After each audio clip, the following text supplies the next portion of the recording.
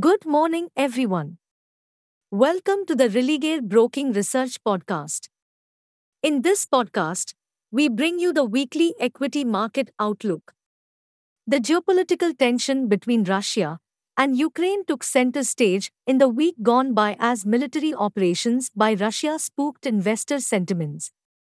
Equity markets plunged sharply lower worldwide as investors turned risk averse. The Indian markets too were not spared, as both Nifty and Sensex ended lower by 3.6% and 3.4% respectively. Amongst the sectors, all the indices ended in red, wherein oil and gas, auto and capital goods were the top losers. The broader markets too witnessed deep cuts as both mid-cap and small-cap ended lower by 3.4% and 5.3% respectively.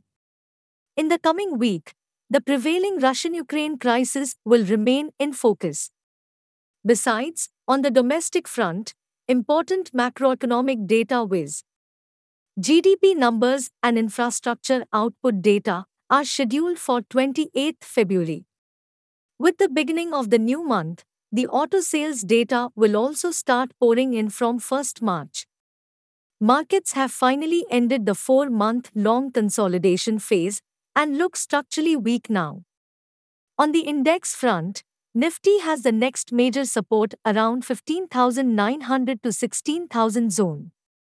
To negate the view, it should reclaim the 17,000 zone decisively, and the next major hurdle would be around the 17,300 zone. The prevailing volatility is hard to trade. We thus suggest traders limit positions and wait for some stability. Investors, on the other hand, should use this phase to accumulate quality stocks on dips. Hey friends, these were the updates for the week. Thanks for listening.